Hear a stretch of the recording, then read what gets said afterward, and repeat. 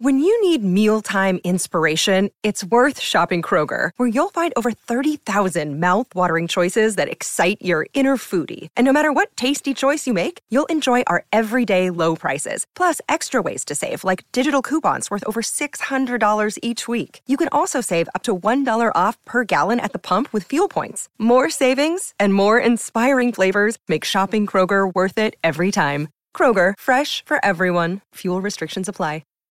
Who were the Tuskegee Airmen? What role did they play in World War II? And how does their legacy live on today? We'll answer all of these questions and more on this edition of Getting Schooled. I'm Abby Hornacek.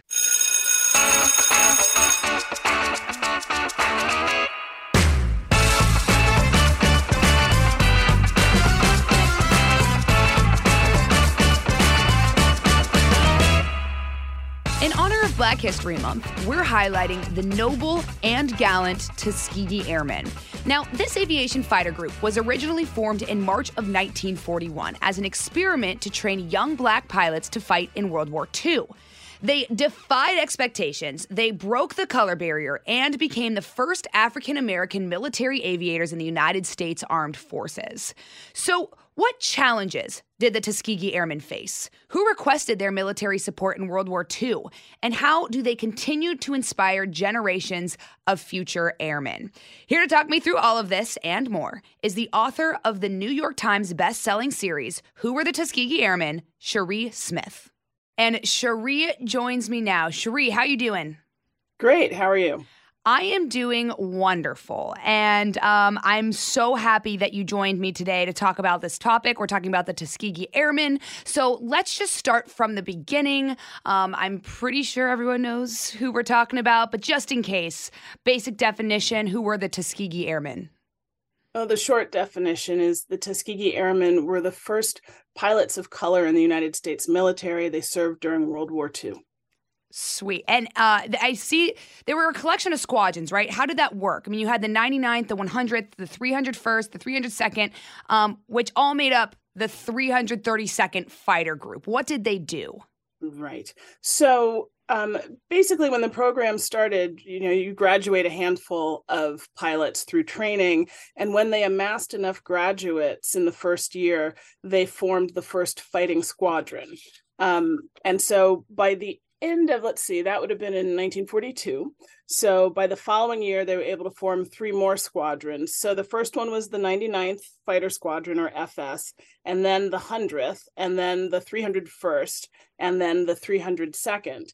And then all of those squadrons combined like Voltron to form the fighter group that was called the 332nd. And these were fighter pilots. They were bombardiers. So one of the main things that I think the Tuskegee Airmen are known for is protecting bomber planes as they flew into enemy territory in the European theater of war. Yes. So that would be like you're sending a big, think of a bomber plane as almost like a big slow bumblebee. Mm-hmm. And it's lumbering along. And of course, the Axis powers are going to send their fighters to try to shoot it down before it can bomb whatever the target is. So fighter planes were sent to protect the bomber. So imagine you've got hummingbirds zipping around the slow bumblebee, fighting off any enemy attackers. And so that is one of the main things that I think the Tuskegee Airmen are known for, is defending the bombers. And in fact, they were so skilled at it, for a reason I can get into, but they were so skilled at it that they got the nickname the Red Tail Angels. Yeah, where does that nickname come from? So two different things. Red tails comes from when you're up in the sky, you need to be able to identify who your friend is versus your foe. And so pilots would paint the same color on their tail fin for all of their squadron to recognize. And the only paint available was red. So most of their planes had red tails. So that's an easy answer for that. But the Red Tail Angels were because, it takes a certain kind of person to be a pilot. And a lot of pilots in the war were out there to make a name for themselves. They wanted to shoot down as many enemies as possible. You shoot down 5 planes and you get to be called an ace. And so they would go out, and when I say they, I mean not the Tuskegee Airmen. So most of the military was white at the time because it was segregated military. So I can't even say that most of the military was white, but most pilots were white. And they would go out there, and you think about like Top Gun Maverick, you're protecting your bumblebee, and then you see an enemy and you're like, I'm going to go shoot that guy down. And they would leave the bomber plane unprotected. And so because the Tuskegee Airmen were considered something of an experiment because the military wasn't sure if Black people could fly, even though they'd been proving for years that they could, and they weren't sure that an all-Black squadron was going to work out. Their commander, this guy, Captain Benjamin O. Davis, he was like, guys, we can't go chasing glory. We have to do our job. And so they stayed with the bomber planes and protected them no matter what. They didn't go off chasing kills to try to be heroes. They became heroes in this different way. So when bombers looked out the window to see who had been assigned to protect them, you couldn't see the color of the pilot from that sort of distance in the cockpit with all their gear on, but they could see that red tail. And they knew if there was a red-tailed fighter on their side that they had a better chance of making it home alive. And so they started getting called the Red Tail Angels. Absolutely. I mean, you touched on something really important there. During that time, a lot of Black soldiers were relegated to support roles. So why did President Roosevelt in 1939 finally relent and order the civilian pilot training program to be open to Black students who wished to become pilots? So the civilian pilot training program was something initiated by the government to start training primarily college-age white people to fly. And there's a school in Chicago at the time, the Coffey School of Aviation, run by an African-American pilot named Cornelius Coffey, and his partner was his wife, Willa Brown.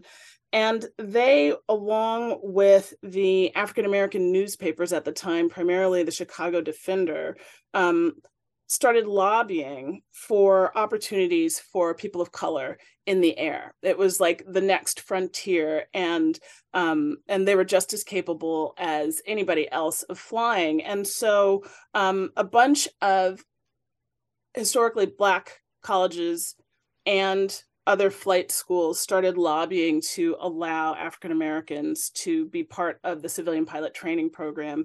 And that finally did happen, as you said, because, well, political pressure.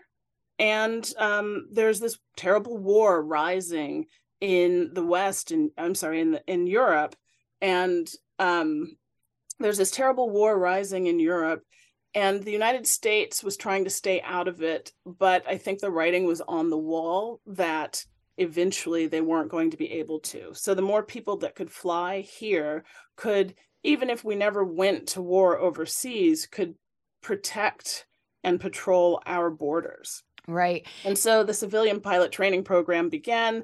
And the Coffey School had a unit, and they had a unit down at the Tuskegee Institute, which was a traditionally Black school in Alabama. Why did they choose the Tuskegee Institute over like the Coffey School or anything else for this program? Yes. A couple of reasons. Well, more than a couple of reasons, but the reasons that I can list for you right now are: the claim was, if we do it in the South, the weather is better, and so there's more flying time. Right? Chicago gets terrible winters, so you couldn't train year round for flight school. So that was one reason. I think they were more comfortable with it being at a college level rather than, not everybody goes to college. So they wanted to also build in the segregation. The Coffey School made a point of, in every class, they had at least one woman and at least one white person to show that people of color, women, and white people could all work and fly together. the Tuskegee program, being in the Deep South and the Jim Crow South and already segregated, right? Tuskegee was a Black university in Alabama. They were willing to accept segregation in the program that started down there. So the Tuskegee Airmen program became the Tuskegee Airmen program because they were willing to concede where the coffee school was not. The coffee school wanted full integration, and the military was not ready for that. The military claimed that a lot of white soldiers were from the South and would not be happy about full integration. But obviously, racism is not restricted to one part of the country. Mm-hmm. And it was the law of the land until the Tuskegee Airmen came along and showed what they could do. Right. So I want to go into that a little bit deeper, because you had mentioned how successful they were. By the end of the war, the 32nd downed 108 enemy aircraft and had a bunch of accolades for their work overseas. They are praised for having the lowest loss records of all the escort fighter groups, but they still returned to a segregated America. So how do you think that played a role? How did they adjust back to that coming back? So this has been an issue in our nation since, probably since the start of our nation, because African Americans did serve in the the American Revolution, but it really started in World War I. There was this concept of what they call a double victory, that if African Americans could prove their valor in war overseas, that they would no longer be treated as second citizens back in the United States. They would win their civil rights along with helping win the war. And so in World War I, there was a unit that became known as the Harlem Hellfighters, African-American unit sent to fight in France. They saw more combat time than almost any other unit. They served with incredible valor. There's so many stories in there. When they came back, there was a huge parade in Manhattan up Fifth Avenue that it was the first time white Americans at home were seeing a group of well-trained, orderly soldiers who happened to be Black. And rather than evince pride in these people, it turned into a summer of violence called the Red Summer, where there were attacks against returning veterans and Black communities, and it was quite bloody. And so the civil rights movement, which was already in effect, rose in an attempt to try to, defend people of color, but also to find a path to equality. So World War II comes around, and here's another chance. Here's another chance to win that double victory.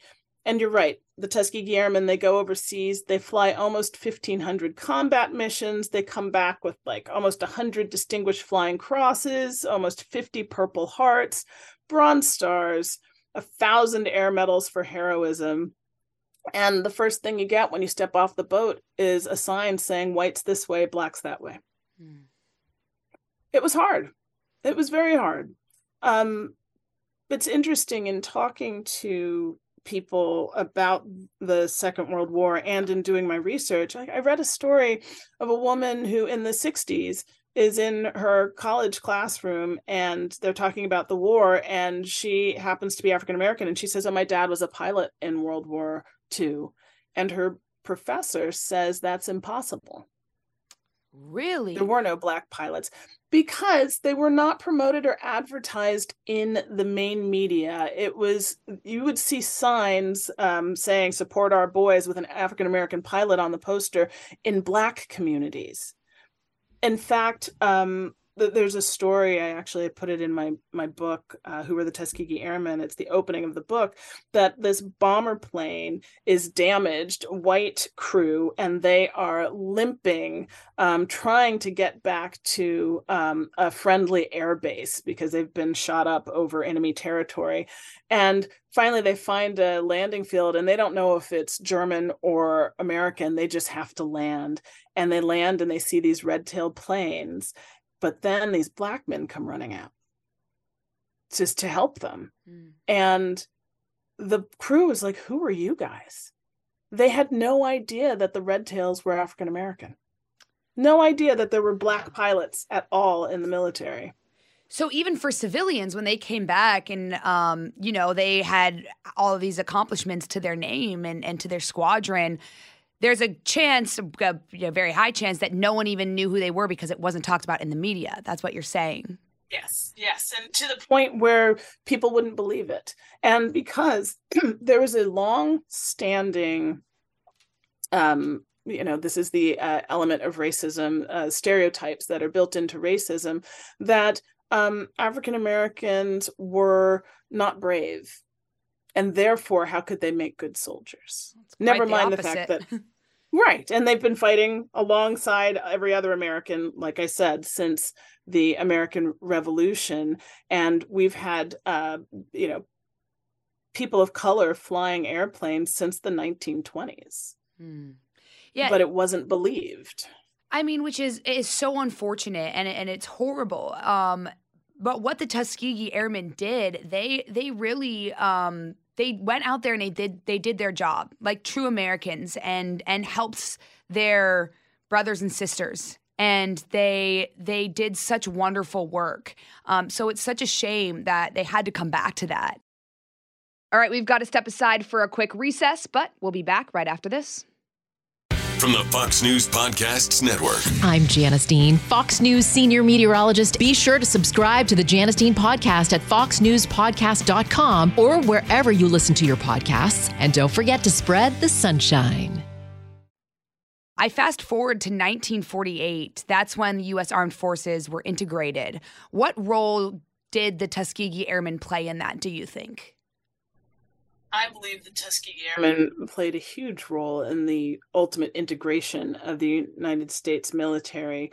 Something to know is by that point, FDR had died and the president was Harry S. Truman. Now, Harry S. Truman has a history with African-American aviators. Back in the 30s, there were two flyers out of, I mentioned the Coffee School of Aviation. Coffee belonged to a group called the Challenger Air Pilots Association that ultimately became the National Airmen's Association of America. People of color who flew, but they became a national organization. And to raise awareness about people of color flying, they sent two people, Chauncey Spencer, whose mother was a poet, Anne Spencer, in the Harlem Renaissance, and a fellow named Dale White. They went on a goodwill tour. They flew really actually kind of a janky little plane. It was the best they could afford, and it broke down in Indiana, and people had to drive out and help fix it. But they ended up flying all the way to Washington, D.C. to meet with the government to try to encourage them to include African Americans in aviation and give people more opportunities. And then they visited all of these colleges in the area, all of these historically Black colleges before they came back to Chicago. When they were in Washington, D.C., they are walking along through, I think it was one of those tunnels underneath like the Capitol, and run into a senator named Harry S. Truman. And when he learns that these guys have flown, he's like, I want to see your plane. And they take him to see the plane, and they're telling him about what they're trying to do and give more opportunities to Black people. And when he sees this plane stuck together with chewing gum, and he says, if you fellas are brave enough to fly that plane, I'm brave enough to speak up for you in Congress. And so, and that is where he first met pilots of color. And so after the stellar service that they provided during the war, that had to have been in his mind. He's known now for, over a decade how capable people are. And it's the way the wind was blowing. So, in 1948, they finally desegregated. And that meant that some of the original Tuskegee Airmen ended up we also did not have an Air Force at the time. It was part of the Army.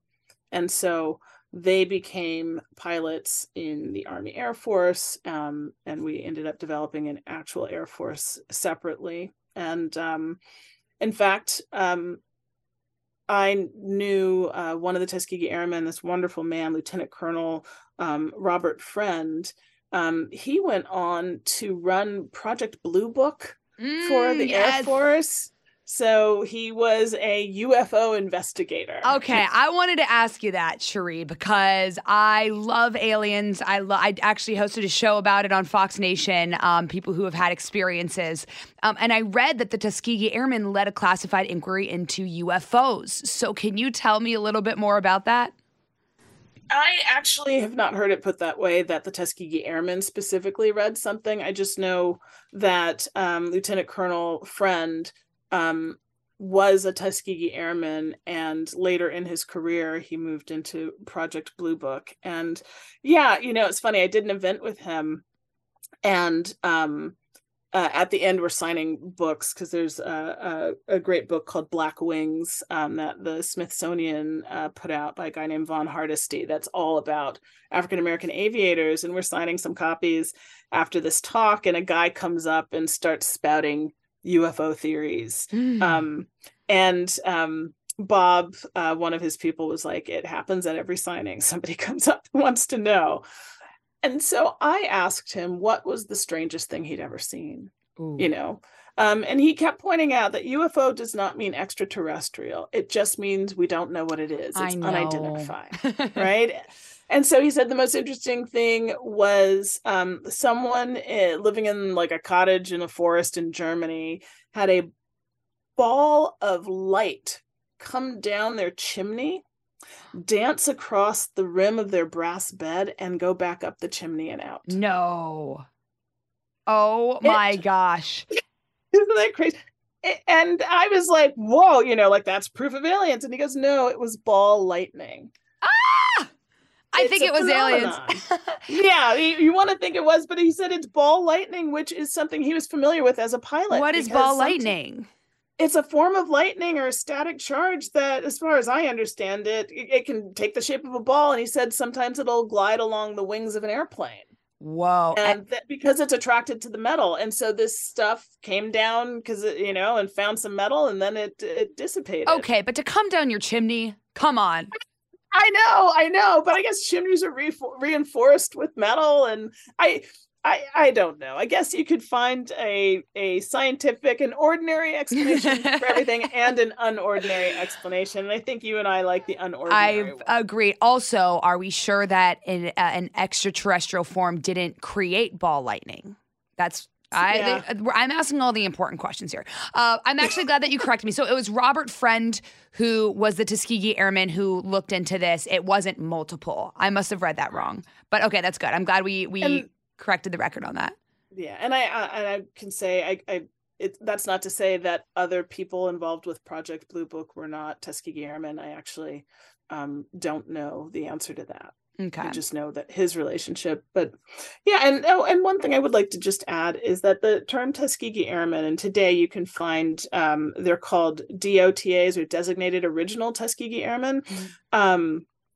Because some of them are, God bless them, still with us and still doing public events and things. So get your chance to meet one of these incredible people. But I just wanted to point out that the term did not just refer to the pilots. It referred to everybody that was part of the program. So that would cover everyone from the nurses and secretaries and the ground crew, a lot of whom were women. Particularly in the States. Once they went overseas, no women went overseas, but the ground crew down in Tuskegee, a lot of them were women. So engineers, some of them went on to become navigators and bombardiers. Those all would be considered Tuskegee Airmen, even if some of them never went into the air. Oh, interesting. Well, I mean, that's incredible because, as we know in any job, it's not just it takes a lot of people behind the scenes to make something happen. And, you know, the Tuskegee Airmen obviously had this incredible courage and went up there, did so much. But for them to get up in the air, it took a lot of people on the ground as well. So I'm glad they're being recognized. We always say it takes a village, but we don't stop to think about what that really means. And that means that every single person in that village deserves respect. Absolutely. What were their lives like after their military life? Did they get other jobs or did they work within the military? What did it look like for them? So consider in World War II, because there was such a mass mobilization here in the United States, and you had your Rosie the Riveter women who were working in jobs that traditionally had been held for men, and you now have all these trained pilots. When all the soldiers came back, it sort of like flushed everybody out of the new positions they were in. So women who had become used to working in factories and other places were now expected to go back home and be mothers and stay in the kitchen. And pilots were now looking for somewhere else they could fly. So some people stayed in the military. Some Tuskegee Airmen stayed in the Army Air Force. Others, if you were a white pilot, it was sort of the birth of the commercial airline industry. And so there were plenty of jobs for pilots if you were white. The Black pilots weren't as lucky because nobody wanted to hire them. And so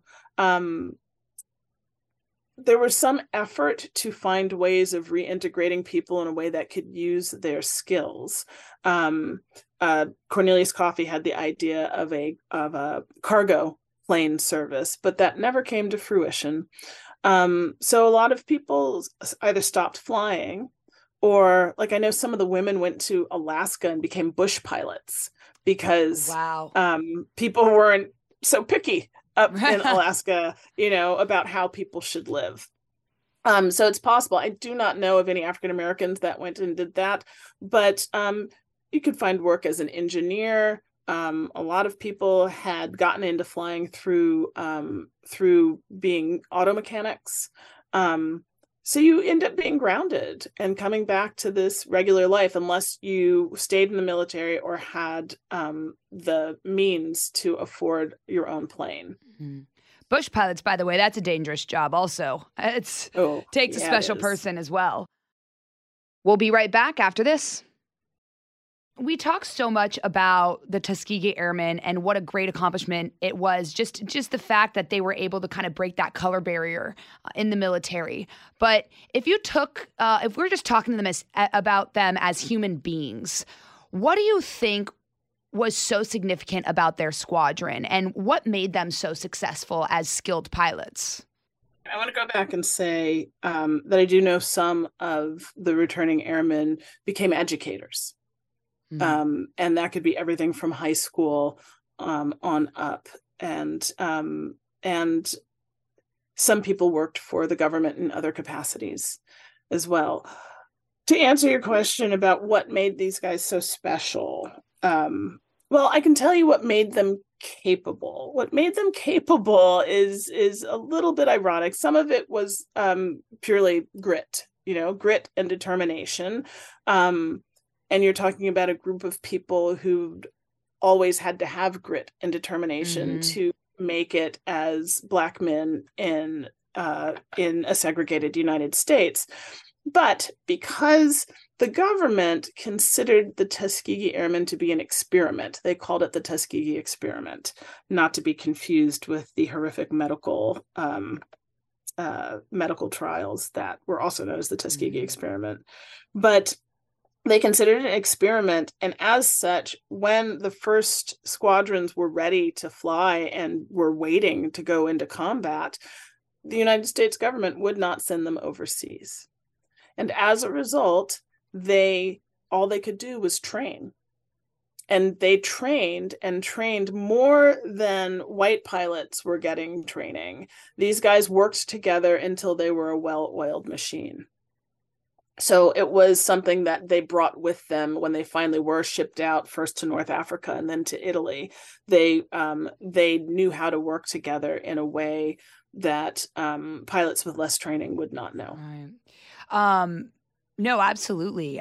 Like you said, it kind of relates. I mean, they did have to have a lot of grit, and they were dealing with a lot. And during that time, it was not an easy life to live.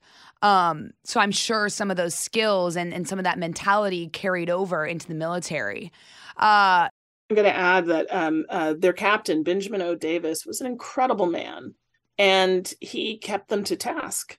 He really kept them to task. This guy, he was the only Black cadet at West Point. In his day, there had only been 2 others. One of them was his father. And at West Point, the other cadets were so unhappy with having a Black man in their midst that they did what they called silencing. They refused to speak to him the entire time he was there, unless it was necessary to get schoolwork done. So he ate alone. He was ignored, and yet he had the backbone to graduate with flying colors and go on to become. I think he's one of the first 4-star generals in the military. Wow, I mean, such an accomplishment. That's incredible. I should correct that and say first 4-star generals of color. Right.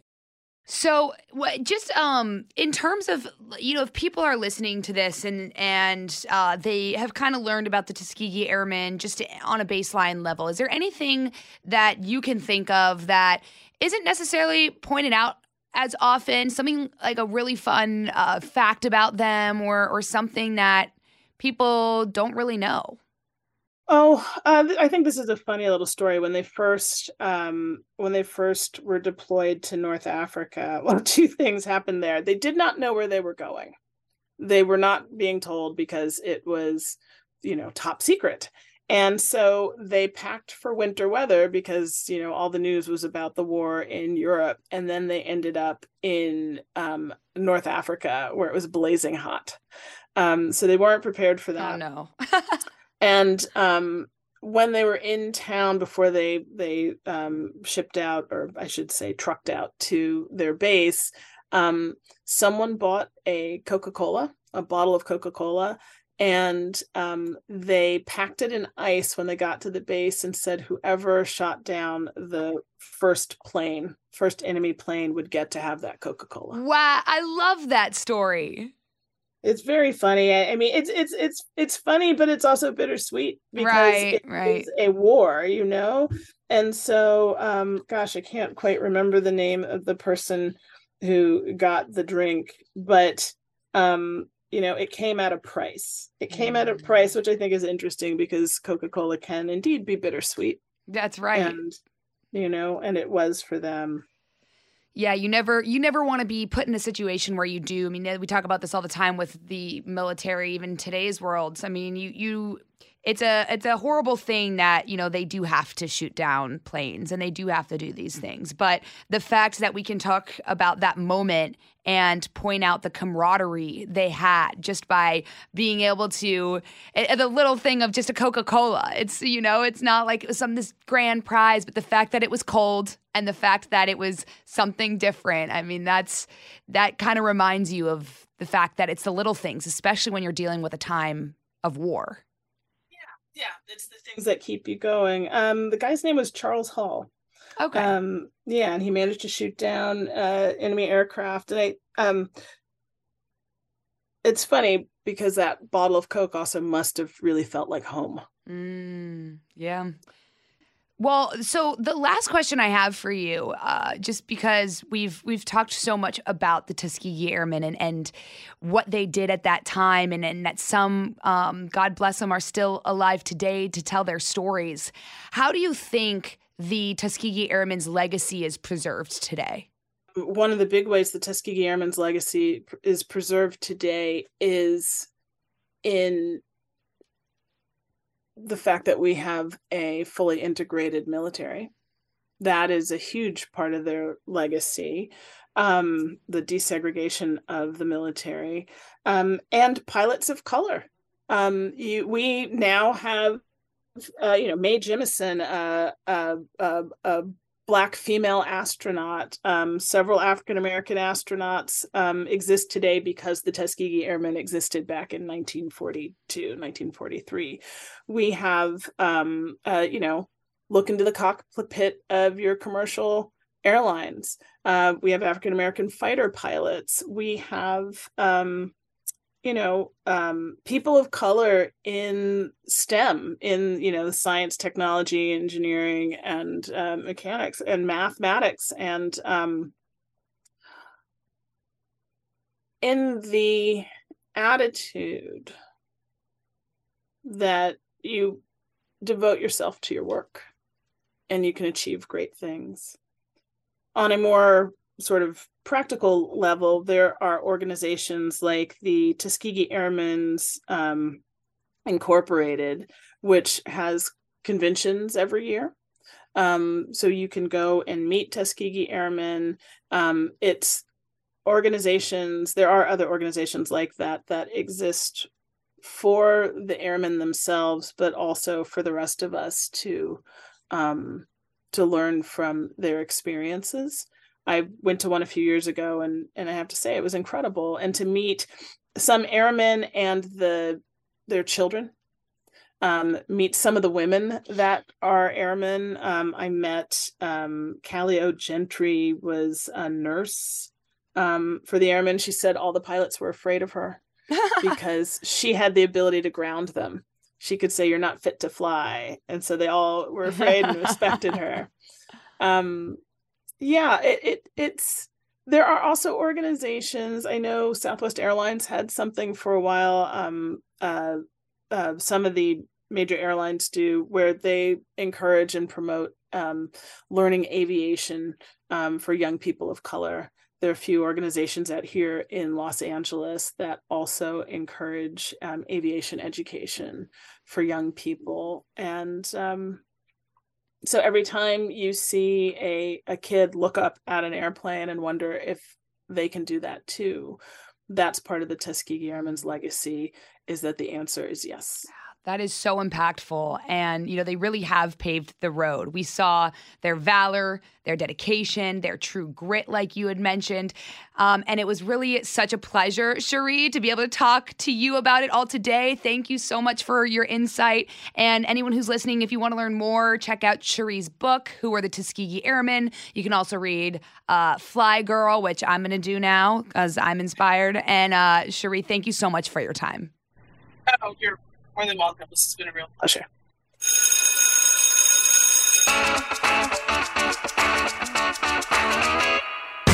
All right, if you missed anything from class, these are my office hours, and here are some top takeaways about the Tuskegee Airmen. Number 1, the Tuskegee Airmen were the first African-American aviators in the U.S. military. They often had to fly by instinct because they weren't always told where they were going. Cherie told the story that on one occasion, they packed for the winter, but then were deployed to Africa. So you can only imagine what that felt like. Number 2, they were called the Red Tail Angels, or the Red Tails, because they painted the tail of their planes red to distinguish their aircraft from other squadrons. When other pilots in the U.S. military saw them coming, they knew they were protected. And number 3, well, the Tuskegee Airmen were famous for protecting people during the war and had accolades when they came back. They still returned to a segregated America. And since there wasn't a lot of promotion in the media of the Red Tails during the war, people didn't necessarily know their value or how they fought in the war. Thank you so much for listening to this podcast on the Tuskegee Airmen. For more podcasts, you can go to foxnewspodcast.com. And don't forget to subscribe to this one on Apple Podcasts, Spotify, or wherever you listen, and leave us a review. This has been Getting Schooled with Abby Hornacek on the Fox News Podcast Network. Class dismissed. Listen ad-free with a Fox News Podcast Plus subscription on Apple Podcasts. And Amazon Prime members can listen to this show ad-free on the Amazon Music app. I'm Guy Benson. Join me weekdays at 3 p.m. Eastern as we break down the biggest stories of the day with some of the biggest newsmakers and guests. Listen live on the Fox News app or get the free podcast at GuyBensonShow.com.